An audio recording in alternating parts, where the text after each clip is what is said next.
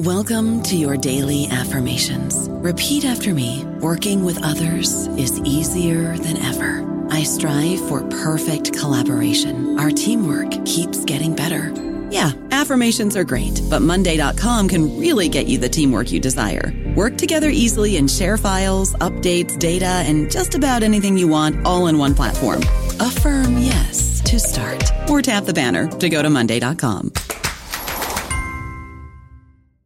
Lucky Land Casino, asking people, what's the weirdest place you've gotten lucky? Lucky? In line at the deli, I guess? Aha, in my dentist's office.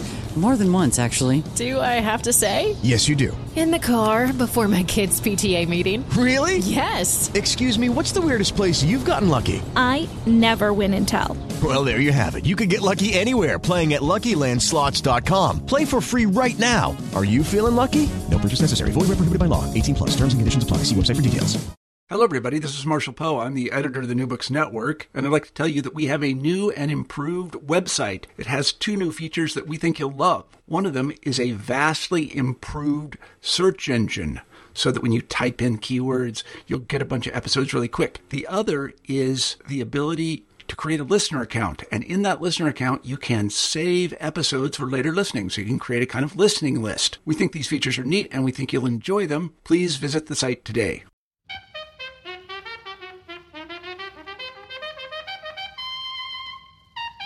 From Ama to Ikosazana, Sobekne Frutunzinga, Nehanda to Ahebiuk Babe, the Kandakes of Meroe to Omu Okwes, and the daughters of Umuada of Iboland, female monarchs and merchant queens in Africa, documents the worlds and life histories of elite African females, female principals, and women of privilege.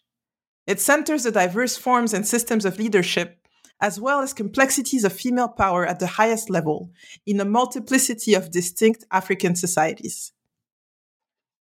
Welcome to the African Studies channel of the New Books Network. I'm your host, Madina Cham, and today I'm very pleased to welcome on the program Dr. Wando Achebe, who is the Jack and Margaret Sweet Endowed Professor of History at Michigan State University.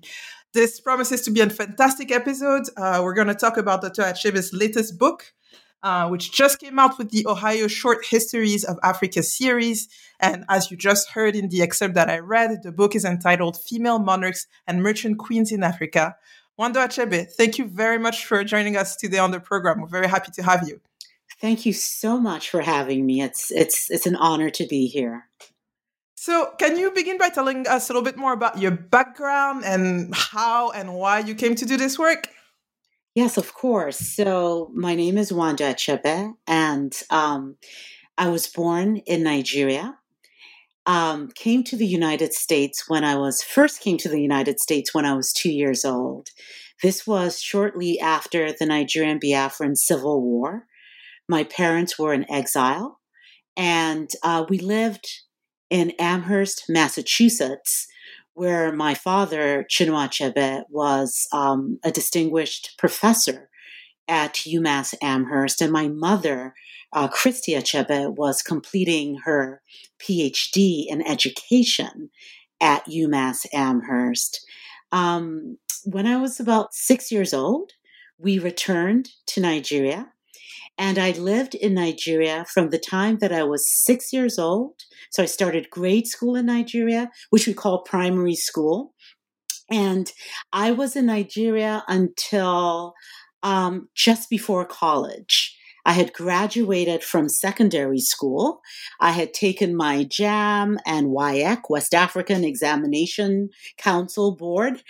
I had gained admission into the University of Nigeria in Nsukka to study theater arts.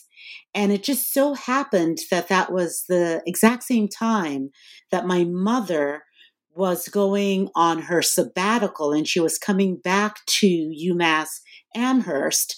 And as the last child of my parents, the only one who was actually still living at home with my parents, I just assumed they were going to leave me in Nigeria. I wanted to stay in Nigeria to do my degree in theater arts, but my parents weren't having it.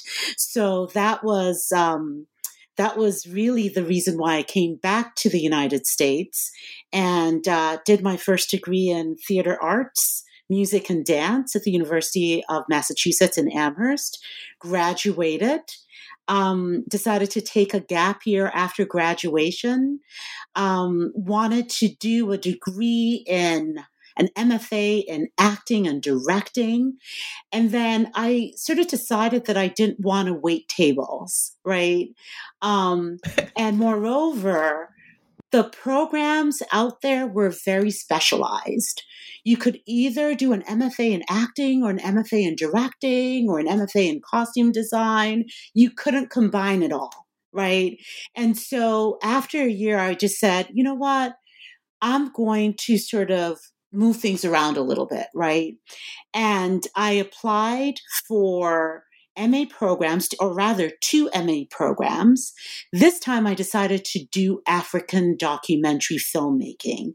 And this is how I came to, to start my master's at UCLA. In 1992, I gained admission to study film, African film, with the late Tashami Gabriel, who so happened to be the only Africanist filmmaker at UCLA. And what I didn't realize at the time was that he was on a year sabbatical. And my master's program was only a 2-year program. It was a master's in African Area Studies. And so I was kind of stuck, wondering, okay, what do I do in this year that Tashami Gabriel is not around? And so that's when I decided, you know what, in order to be a good documentary filmmaker, I need to know the history of the people whom I'm going to make these documentaries on. And I had decided, from the get-go that I wanted to do African documentaries. And so that's what led me to the class of Professor Boniface Obichere. It was with much trepidation, I must say, that I entered into his class. And I say trepidation because as an undergrad, history was actually my least favorite subject. It was a subject where I caught up on letter writing. And, I say that because I think that a lot of my undergraduate history teachers were just not very exciting. I was bored in history, which is, right now as a historian and a history teacher, I just even can't imagine history being boring. But Dr. Boniface Obichere opened up a world to me, a world in which I could recognize myself in the history, in the story he was telling. Here was, in my mind, an African griot standing in front of the class, and he was reciting the history of my people. And even though the class I was taking with him was a history of the Atlantic slave trade, I could still see myself in the lives of the people that he was talking to us about. And that was the beginning of my love affair with history. I just decided from that moment, it was so exciting to me that I started, just sort of lapping up everything that he had to say. And I took all of his classes, and then I started taking classes of other historians. And for me, it was about learning about the history of my people in a very exciting way, in a way that empowered me as an African woman. And that's what led me to the PhD program in African history. And, it was at UCLA that, this historian that you see today, this historian that works on not just African women's history, but oral history, was born. Because it was in the UCLA classroom, studying for my PhD, that we were again introduced to literature, or rather history, on Africans, right? History that I really didn't recognize myself in the histories that we were being introduced to. I remember sitting in class, one of my historiography classes, and the professor having us read this article by Margaret Kinsman called Beast of Burden. and the subordination of Swanan women. Mm-hmm. And I remember it was Dr. Warger, who's, one of my favorite people ever. Oh, he's one of my favorite people ever too. So it was in his class. His class was always so exciting, right? And we teased him and said, you were trying to push our buttons, weren't you? But anyway, he had us read this article, right? And I so happened to be in a class that year where I think we had about 7 African-born students taking this class. Wow. And we were all so mad, like we were mad as can be, like fuming.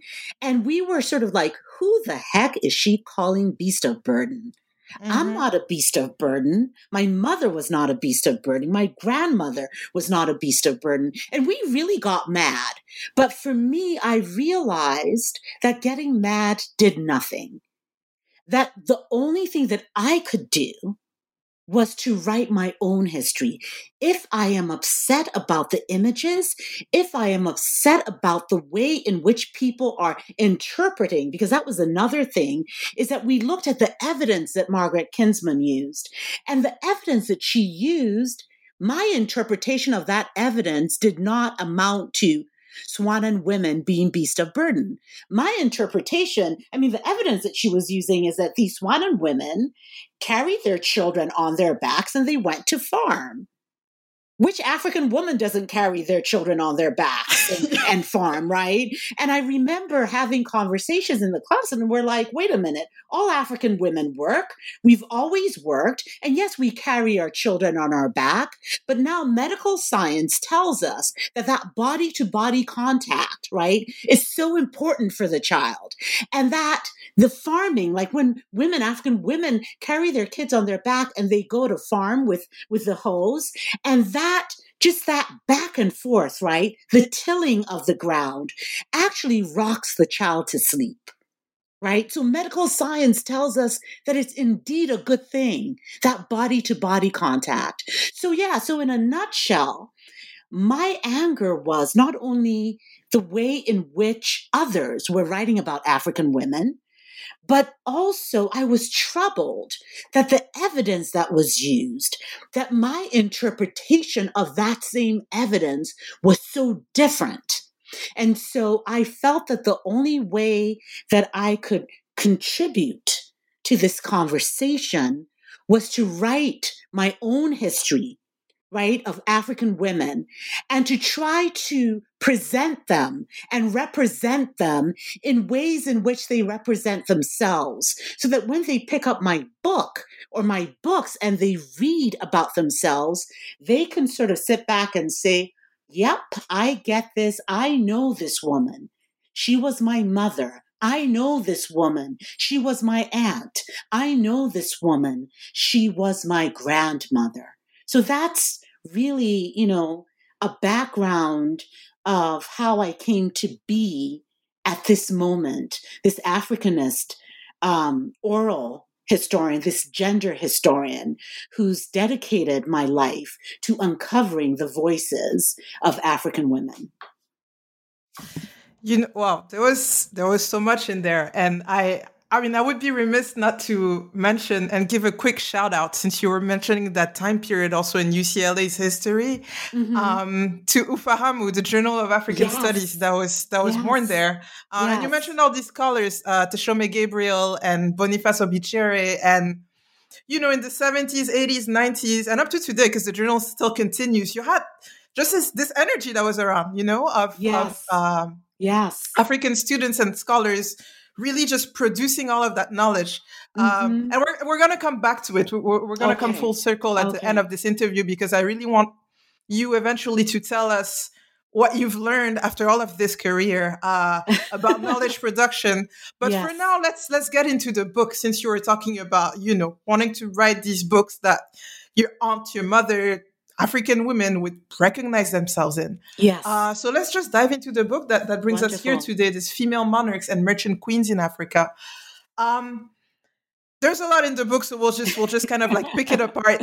There really is a lot, even though it's a short book. It's a little bitty book, right? Yes, it is. So one of these things that from the beginning you kind of make very clear in the book is that you sort of distinguish between two political constituencies. It's a book about power. Yes. And African women. And so you talk about the human political constituency, but also the spiritual political constituency. What is that spiritual constituency? What did female spiritual power look like in various African societies? Wonderful. Thanks for starting with that question. I think that one of my greatest contributions to the canon of African women's writing, if I were to sort of assess my work, right? Which you should.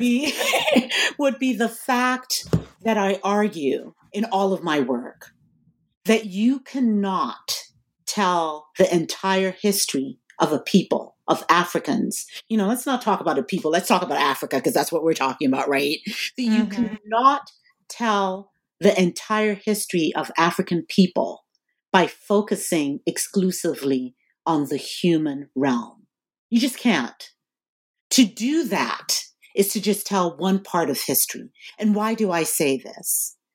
I position myself as an African-born Africanist historian that tells the history of Africa from the African interior. So everything that I do is African-centered. It is not only African-centered, it is gender-centered. So what does an African-centered history look like? You can't begin to tell the history without an understanding of what the African world looks like. How is it that Africans conceptualize their world, right? And Africans believe in general, and again, we have to sort of generalize a lot of times when we talk about Africans, right? That it's not just this one world in operation, right? That there are two worlds in operation. There's the spiritual world. It is the world that we can't see, right? But there's also the human world, the world of human beings, right? The spiritual world is such a much more powerful world. It is the world of spiritual forces, of deities, of God, the creator God. A lot of my students they are shocked when I start talking about God, right? The African God. And when I tell them, listen, if you believe in God, the God that you believe in is the God that Africans believe in, right? It's the same God, the creator God, right? But the way that we conceptualize the creator God might be different, right? So that spiritual world is a world of all of these spirits made up of God, who I argue is neither male or female, right? God is an entity. God is too big to behold. Therefore, God, in order for Africans to communicate with God, they have to communicate with God through God's helpers, who are the lesser gods and goddesses. And these lesser gods and goddesses are personifications of natural phenomena, right? You also have the oracles and the ancestors. And my argument, right, is that there are essentially these two different worlds, right, in the African system. That when you think about politics in the African system, there are also these two different political constituencies. There's the human and there's the spiritual, much like the African world. And my argument is that the spiritual political constituency in African societies, pre-colonial African societies now, is much more powerful than the human political constituency. So you may ask, what is this a spiritual political constituency? It is the spiritual political constituency is made up of God, God's helpers, lesser gods and goddesses, is made up of the oracles. It's made up of the ancestors. It's made up of all of those forces, those spiritual forces that make up the African spiritual world.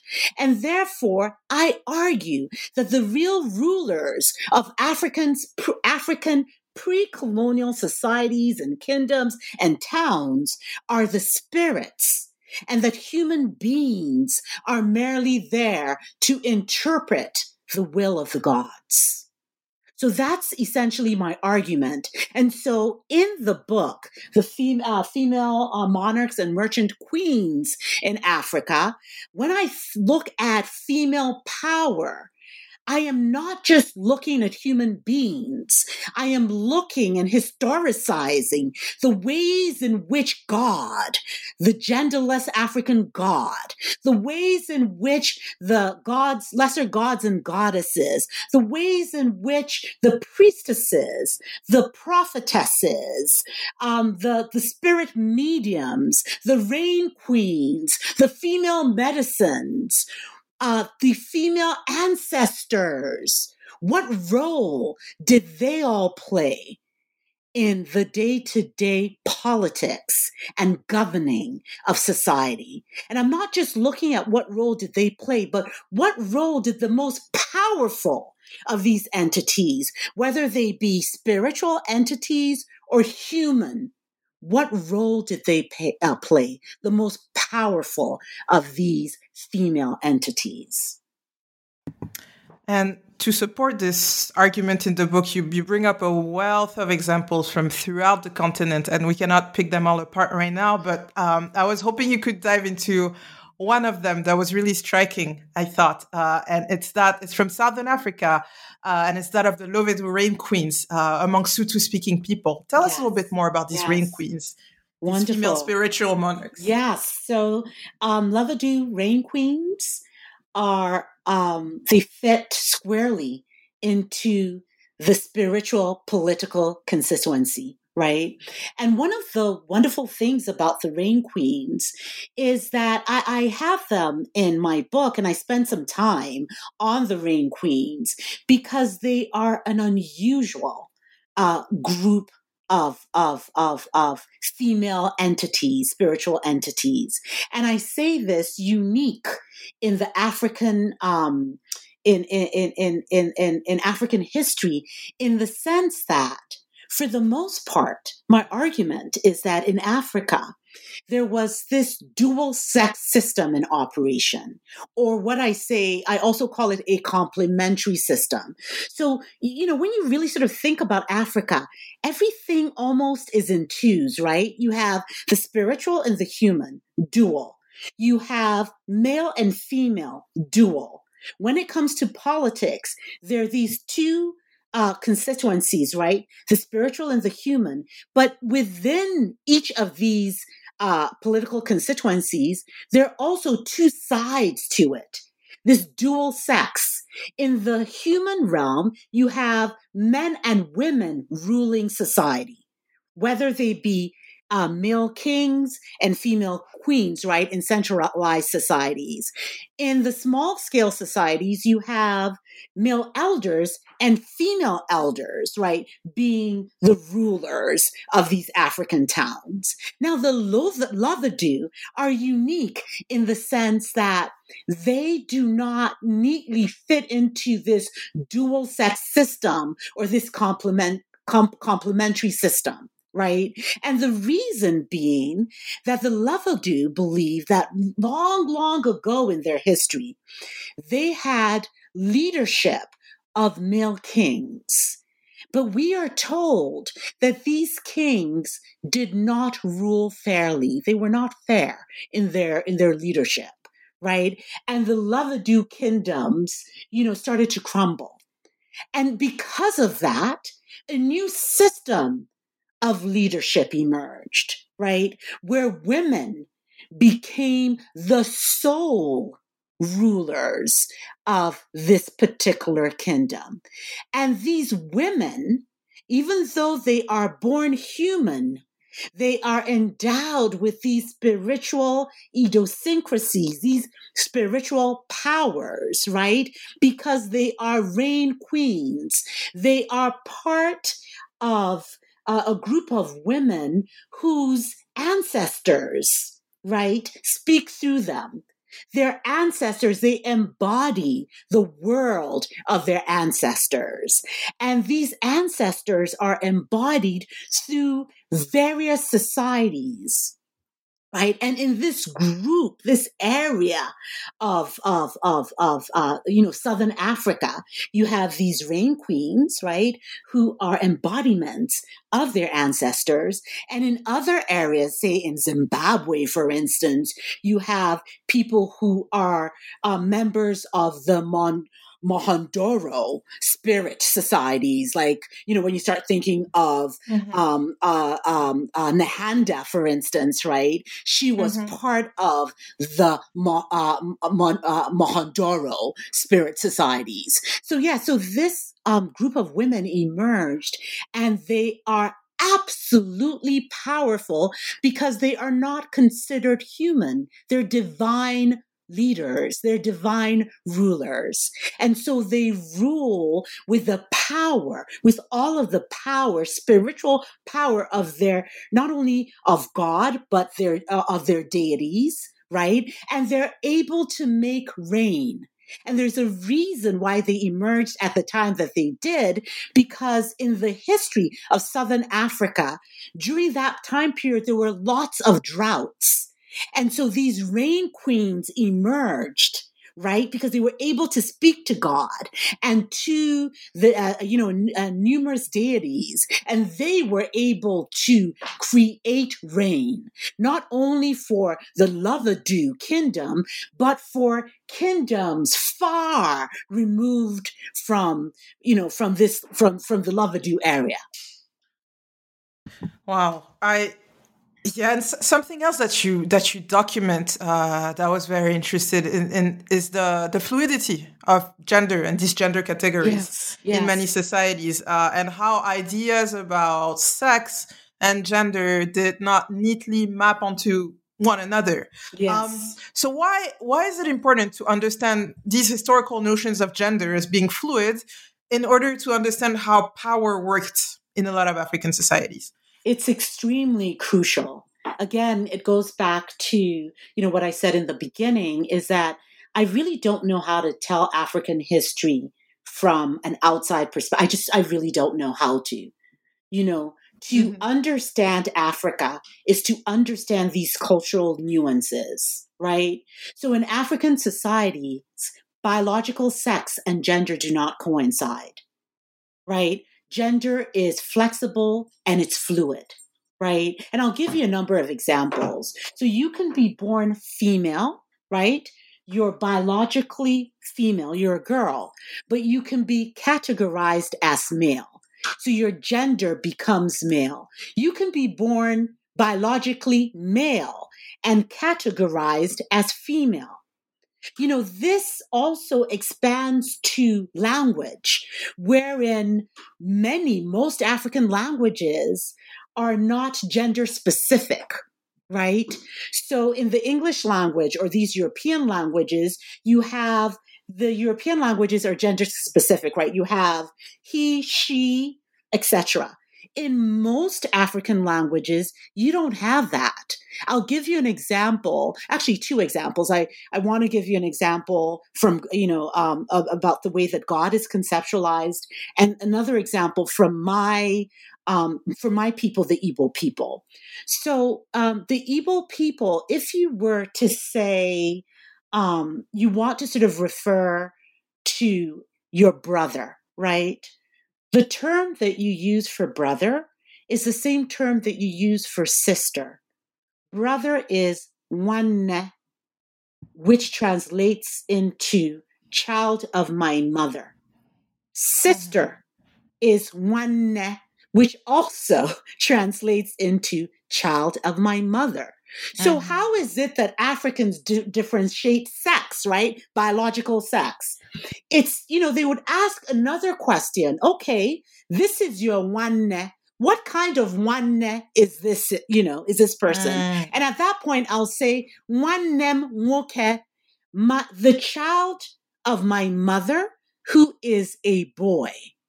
Or nwannem nwanyi, the child of my mother who is a girl. Right? So that whole idea of gender being so fluid and flexible, allowing, somebody who's born female to become male and be categorized as male with the male pronouns, right? Or vice versa. With God in the book, I argue, I have a section where I talk about how the African God became a he. And it really has a lot to do, again, with the gender specific, the gender specificity of these European languages that have the he, she, and all of that. If you were to go back in time and look at, say, the books of that first generation of African writers, people like my father, for instance, Chinua Achebe, or Ngugi wa Thiong'o, or who else should I name? There are many, right? There are many. Let's just talk about those two, right? You will find in their earlier writing, right, when they talked about God, for instance, they would talk about God as he, right? Mm-hmm. Whereas, and that was because the English language does not have a way to express he, she. Yeah, that's all that language allows you to do. Exactly. So the English language really sort of, in essence, paralyzed, right, the communication of concepts, uniquely African concepts in these European languages, right? And so in my work, what I've tried to do is trouble that, to say, really, is God actually he? God is a force for most African societies that is balanced between maleness and femaleness. And when those two forces come together, they make a complete African God. And I gave in the book several examples about how these African societies actually conceptualize God, right? That has the male side and the female side for the most part, right? And so, so those are examples that just sort of talk to you or speak to you a little bit about the flexibility of gender, right? That biological sex is not the same as as gender. And this is why you have categories that I talk about in my book. When I talk about female kings, for instance, female warrant chiefs, female headmen, female pharaohs, or you have male priestesses, right? Priestesses as opposed to priests. Right. So it's that fluidity of the African gender system that allows all of this to happen. And, the interesting thing is, there's no tension. There's no tension about this. It's something that's understood. It's something that's accepted in society, that someone is born biologically male, but has become a woman. I did research in northern Igbo land around male priestesses, and I made the mistake of asking this male priestess who was in front of me, tied his wrapper like a woman does. I made the mistake of asking him, how did you become female? And he said, I didn't become, I am. I am, right? So he's biologically male, but gendered female.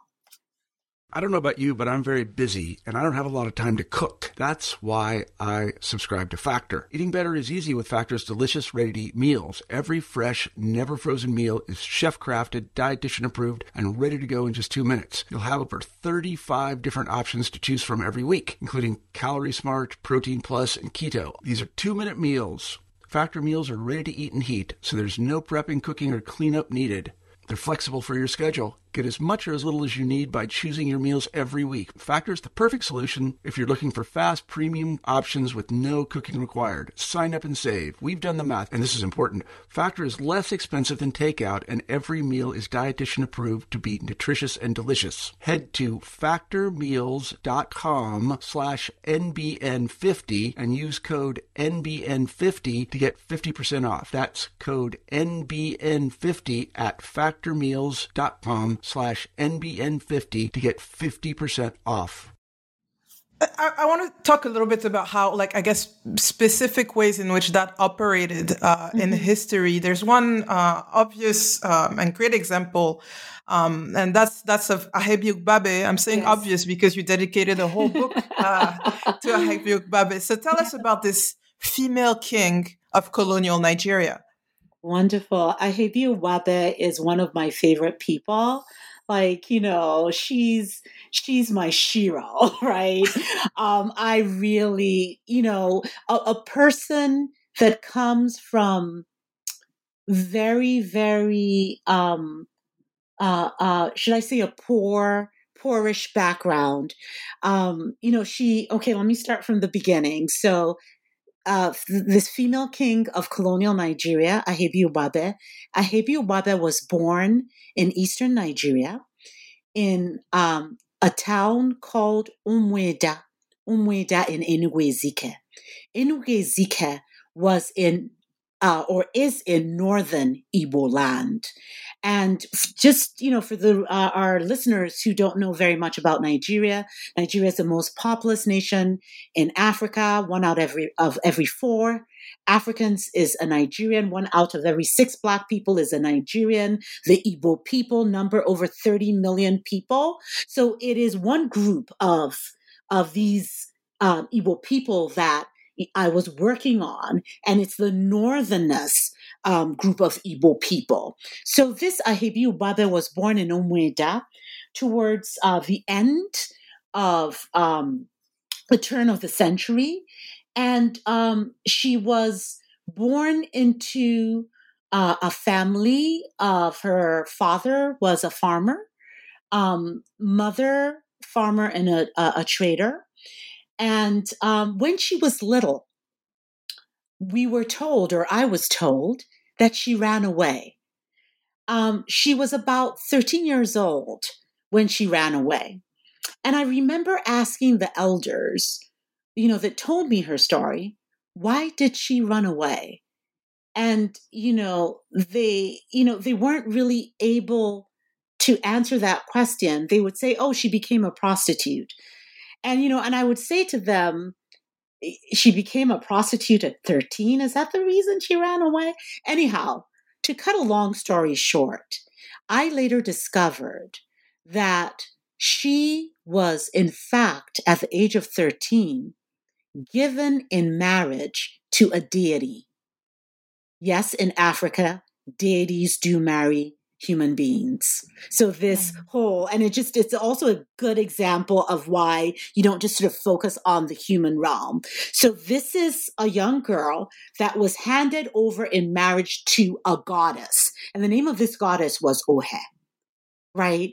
And, marriage in Igbo land among Igbo women always had the right to refuse a suitor. You can't force a woman into marriage, right? But in this case, Ahebi was being forced into marriage with a deity. And the marriage between human and deity is actually a form of slavery, indigenous slavery. It's a form of indigenous slavery in so much as the person who's married to a deity cannot marry a freeborn. Once you've been dedicated in marriage to a deity, you can no longer fall in love with anybody and marry. You can have sex with men, but if you have sex with men, they become sperm donors. And whatever child or children you bear belong to the deity and bear that deity's name. So to cut a long story short, Ahebi was not having it. She ran away. She ran away to a kingdom of Igala. When she was there, she became a prostitute. She was a trader. She met up with the British. She met up with the Ata, who was the king of Igala. She stayed there for years. And then she was able to accompany the British back into northern Igbo land during their time of pacification, when they were actually, conquering the area. So she's the one who showed them the routes through which to conquer her people. Because she did so, the British gave her the title of Warrant Chief.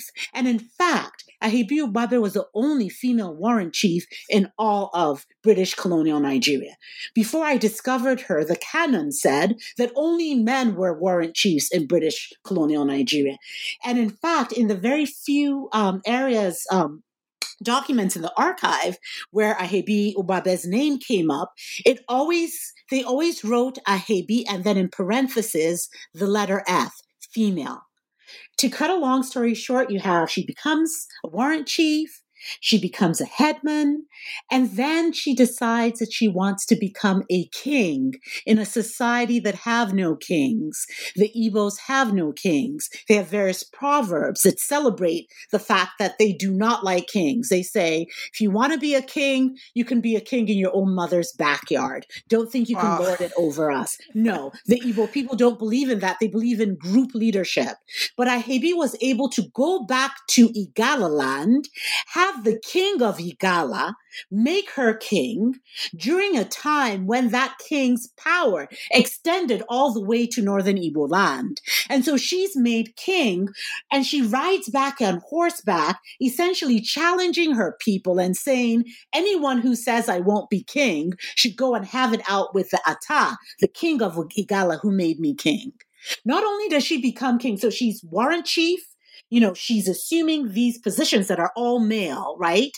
She's transforming herself into a man, become a warrant chief. She becomes king, not queen. And then last but not least, she decides, I'm going to do you one better. I am going to become an ancestor.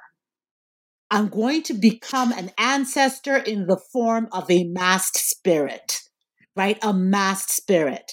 Now, in the West African tradition, even when the masking, a woman is depicted or a female is depicted in the masking, a woman can never become a masked spirit. That is that which differentiates biological females from males. It not only differentiates biological females from males, it also differentiates what I call full men that have participated in the masquerade ritual, right? Who are full men from men who haven't participated in the masquerade ritual. Those men are not considered full men. And so only full men can become masked spirits. And Ahebi decided to become one. And it was at that point that her society, the gerontocracy of male rulers in the society just said, this is way too much. That her rulership, her leadership had exceeded bounds. They were not going to have it. And so they seized her masquerade, and the British government decided to side with the male elite against Ahebi Ubabe. And so that's how, in a nutshell, all of her powers were stripped from her. This woman who was all-powerful king, warrant chief, and now mass spirit was now a nobody, so much so that she was forced to bury herself while she was still alive because she did not believe that her people would accord her a befitting funeral. What a story. Yeah. And again, I want to remind all our listeners who haven't read the book already that she wrote a whole biography of this woman's life, Ahebi Ubabe, and it'll be really important to read the book in order to fully grasp everything that went in there and in everything she did. But yeah, what a story! What a story. There's another group of women that you talk about, that you write about in this new book.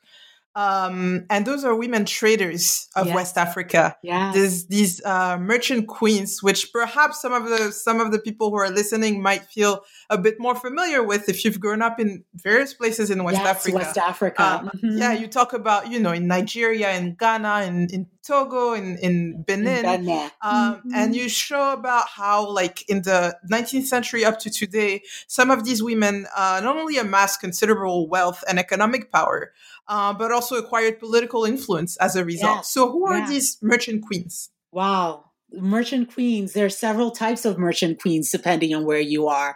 So you're right to say that the merchant queen chapter was really solely on West Africa because, a lot of these West African women are known as not only local traders, but also long distance traders, right? And these merchant queens will definitely fit into the categorization of these long distance traders. Who are there? There's several types of merchant queens. And merchant queens typically focused in on one kind of commodity. So, for instance, in Ghana, you had merchant queens who focused on, say, plantain. So they became plantain mothers.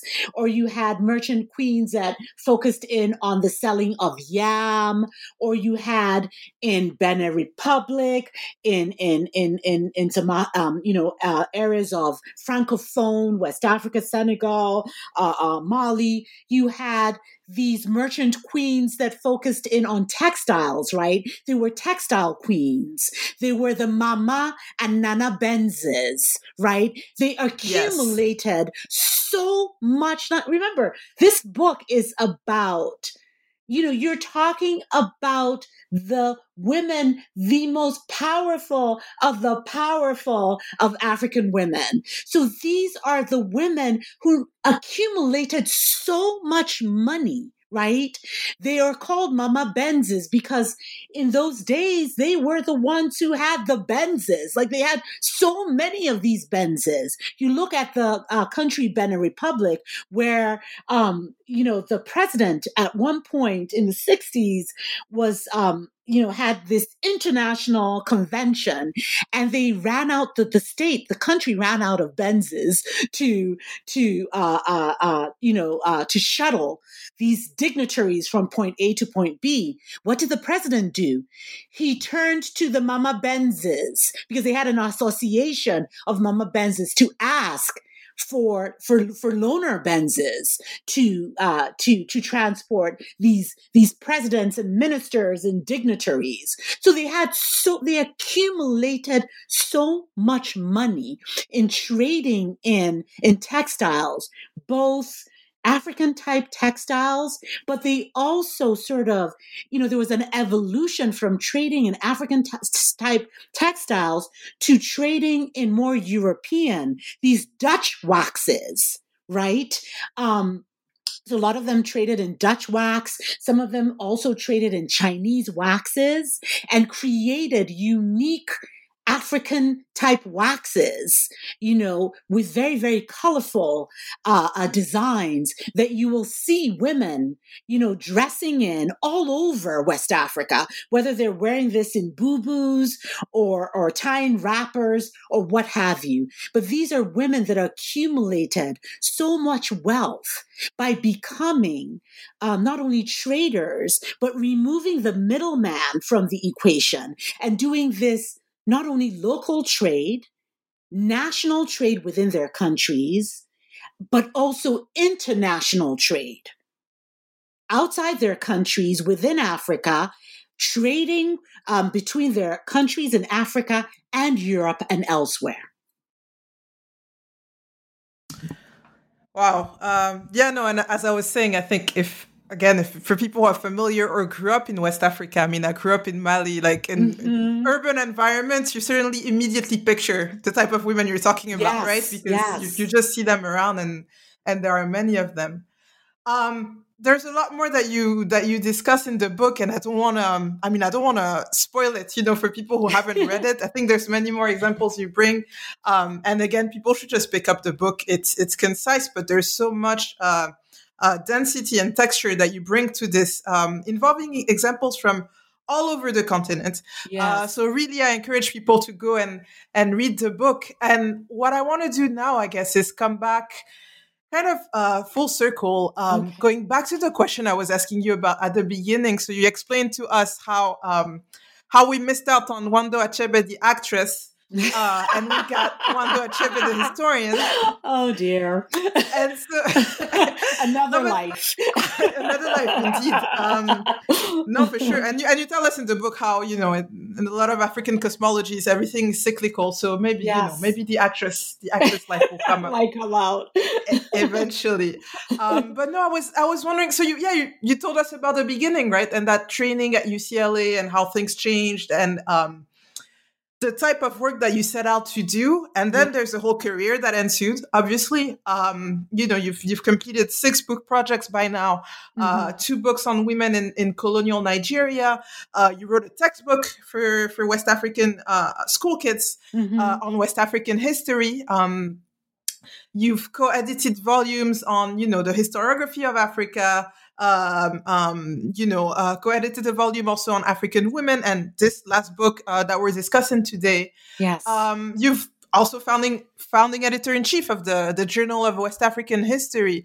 So I'm wondering, with all of this now, I was hoping you could, turn back and share a little bit with us some of your reflections about what has all of this taught you about knowledge production in African history, and also how you've seen the field evolve or not evolve.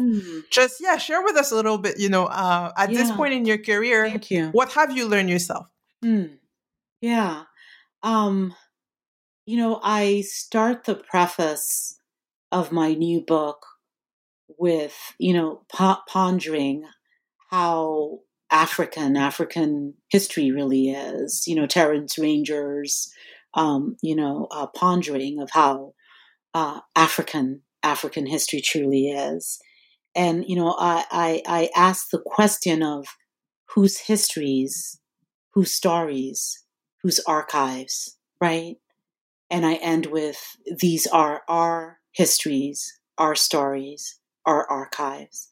And the reason I want to, begin to answer or try to answer your question, because that's a very difficult question, right, in this way, is that everything that has guided who I am, what I've chosen to write, the way I have chosen to write has been guided by this, right? Whose stories, whose histories, whose archives. I shared with you that story of my grad student days and how upset I was about the depiction of African women in textbooks and in articles, and we've come full circle, right? And, here I am, I have, a number of books, articles, and all of that. But, I still worry about the production of knowledge. Whose stories are we telling? What interpretation of this history are we telling?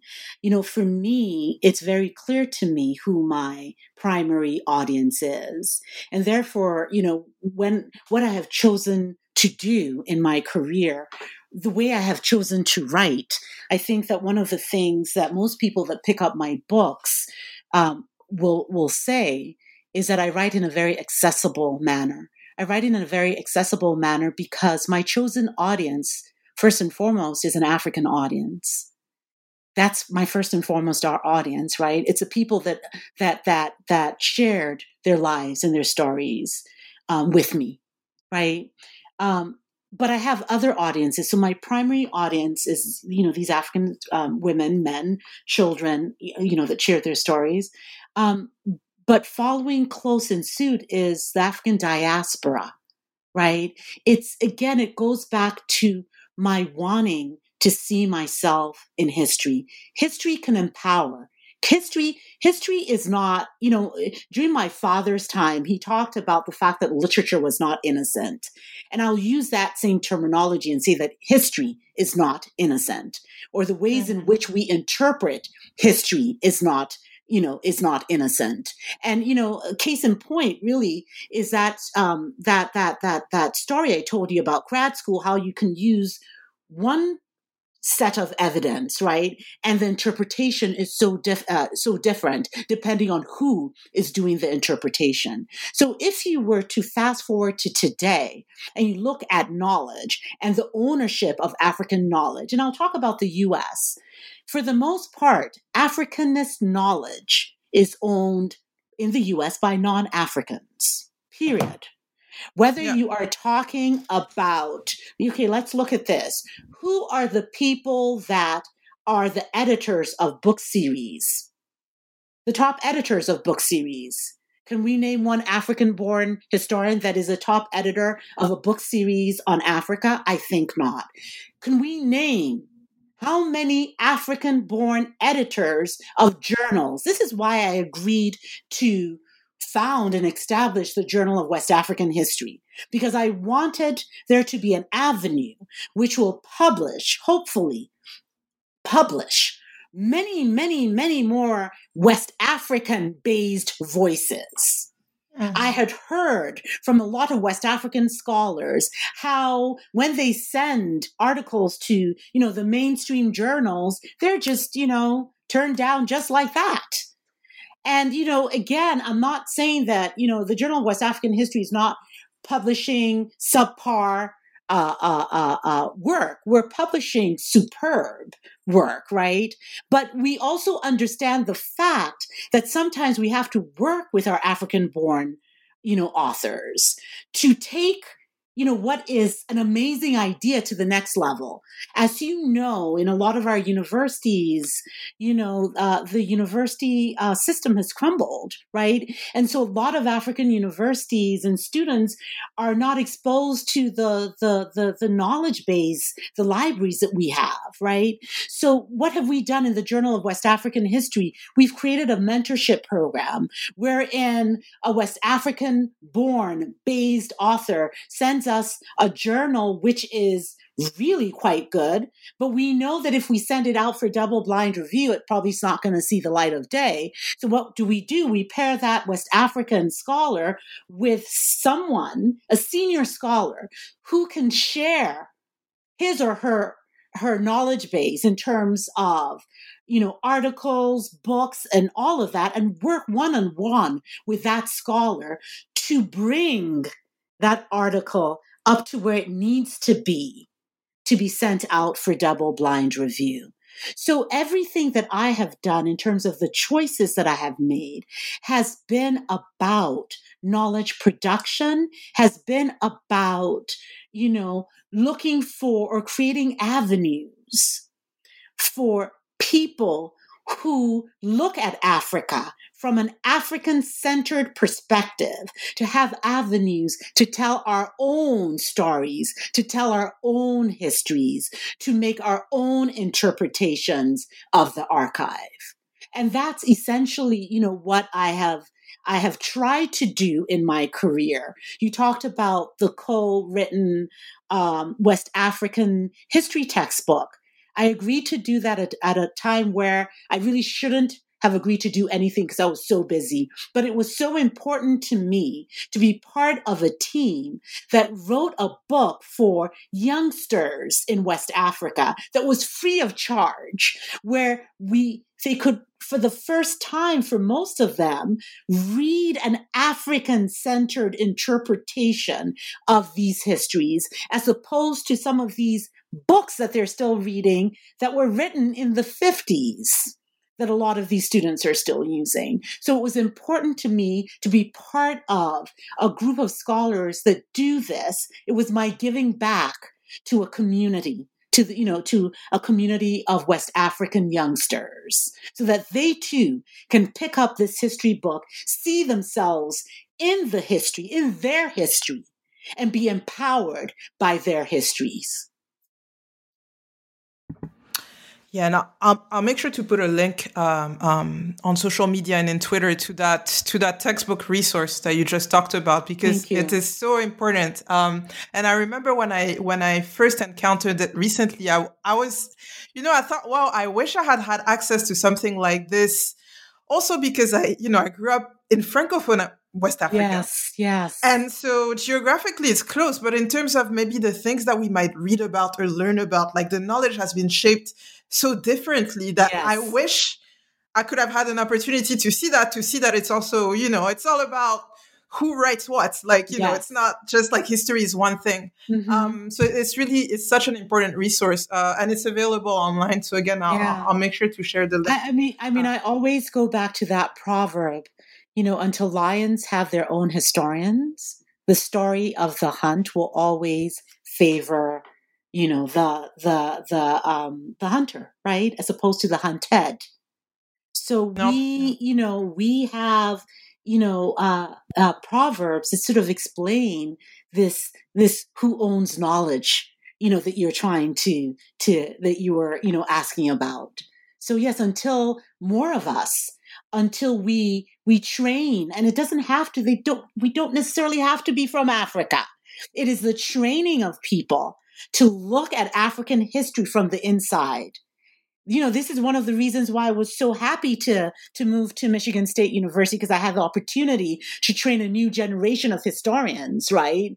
PhDs. And, I'm proud to say that. And I call them all my sons and daughters. They're my children, two of whom are associate professors, in universities in the U.S. Actually, three are associate professors. One is, a professor in China. So it's to me, they work with me because the way that I train them is to write African history from the interior. I know not how to train, students to do it any other way. If you're coming to work with me, my work, that's what we're going to be doing.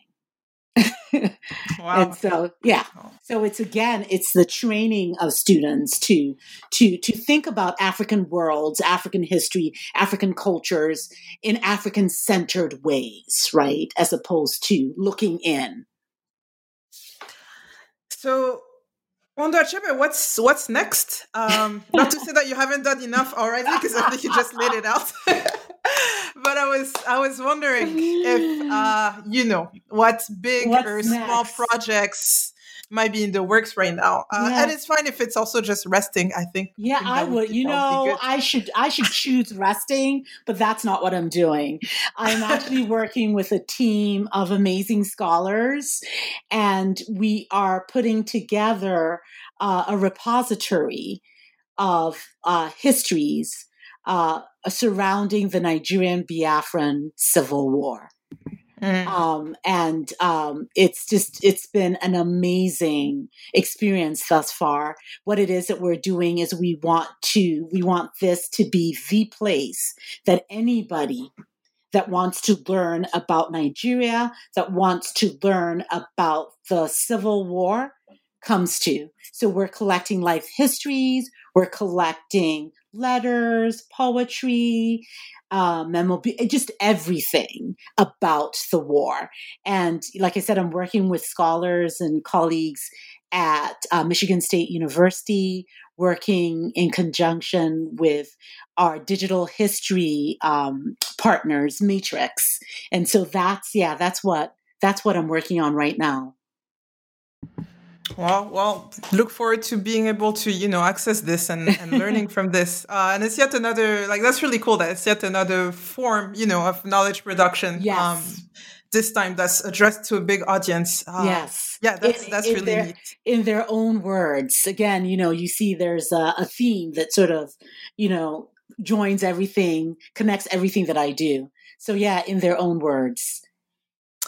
Wow, in their own words. Well, to everyone, again, this was Dr. Wando Achebe, who was presenting her brand new book, Female Monarchs and Merchant Queens in Africa, which was just published by Ohio University Press as part of the Ohio Short Histories of Africa. It's a great book. It's accessible, as she said herself. It's also affordable, which is great. Yeah, that's great. And it will be a good tool for teachers in the classroom, but also just a great book for anyone to read and learn more about a lot of developments throughout the continent. And it has a gorgeous cover. I should really mention it. I know. Several of us have been talking about it on Twitter already, but its cover is absolutely beautiful. So Gorgeous. Oliver, just like a great resource, and I hope many people would pick it up. Thank you again, everyone, for listening to us today. And thank you very much, Dr. Wando Achebe, for joining us today. It was really a delightful conversation. Thank you, Medina, for having me. I am just so thrilled to have been able to do this with you. Thank you.